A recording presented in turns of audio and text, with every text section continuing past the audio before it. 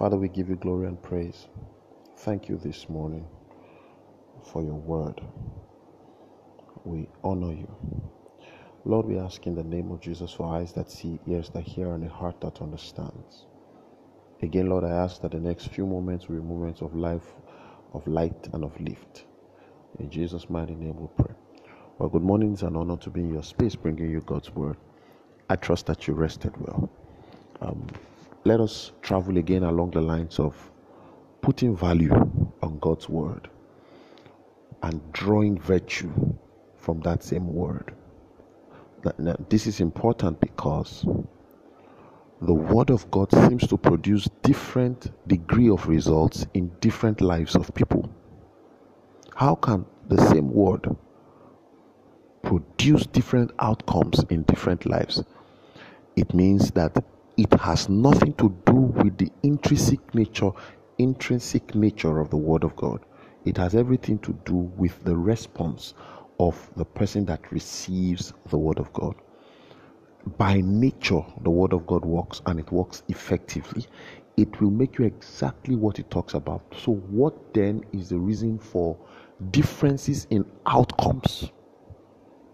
All right. If God's word works and works effectively, why are there differences in outcomes? I dare say that it's a question of value.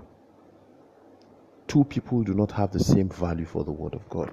The Bible says in 1 Thessalonians chapter 2 and verse 13, I give thanks without ceasing for you, because when you heard the word of God from us, you received it as it is in truth, the word of God, not the word of men.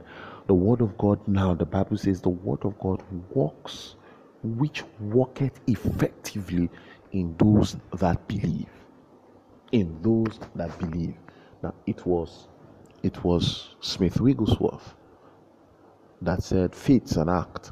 If you believe, you will act truly.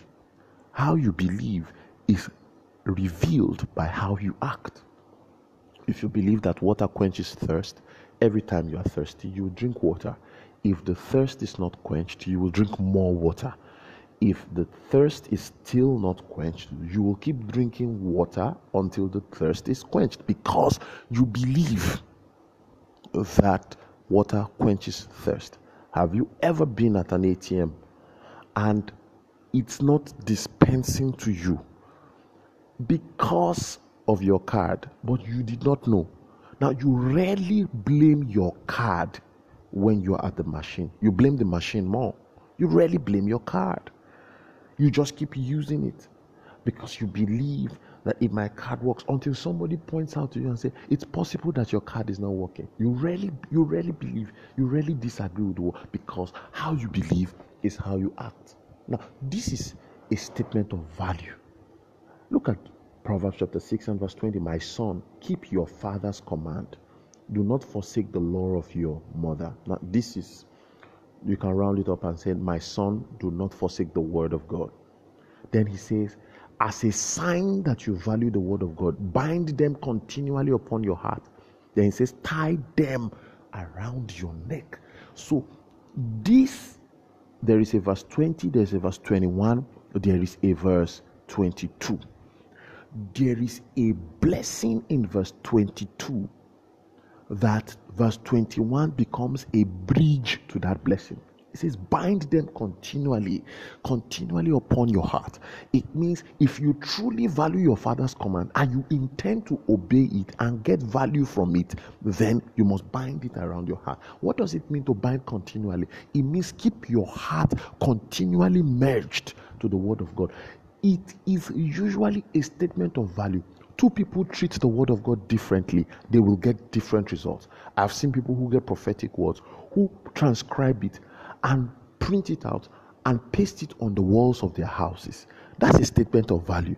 I've seen people who record it and keep listening to it. It's a statement of value. The Bible says, if you bind them continually around your heart, when you roam, they will lead you.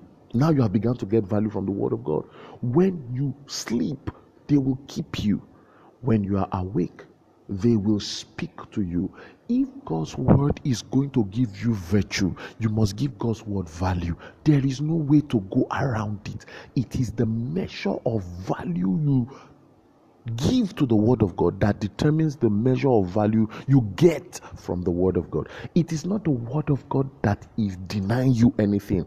It is what you are able to extract from the word of God based on the value you are able to give in. And if truly you believe that the word of God works, you will give the word of God your attention. He says, my son, bind them continually upon your heart. Everything you do to give the word of God a repetitive, concentrated approach is worth it.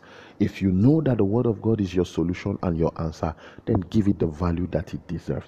Give God's word attention, because God's word contains the promotion that you need. I trust that blessed you. I'm sure God made it, and I thought to bring you a word of faith and hope.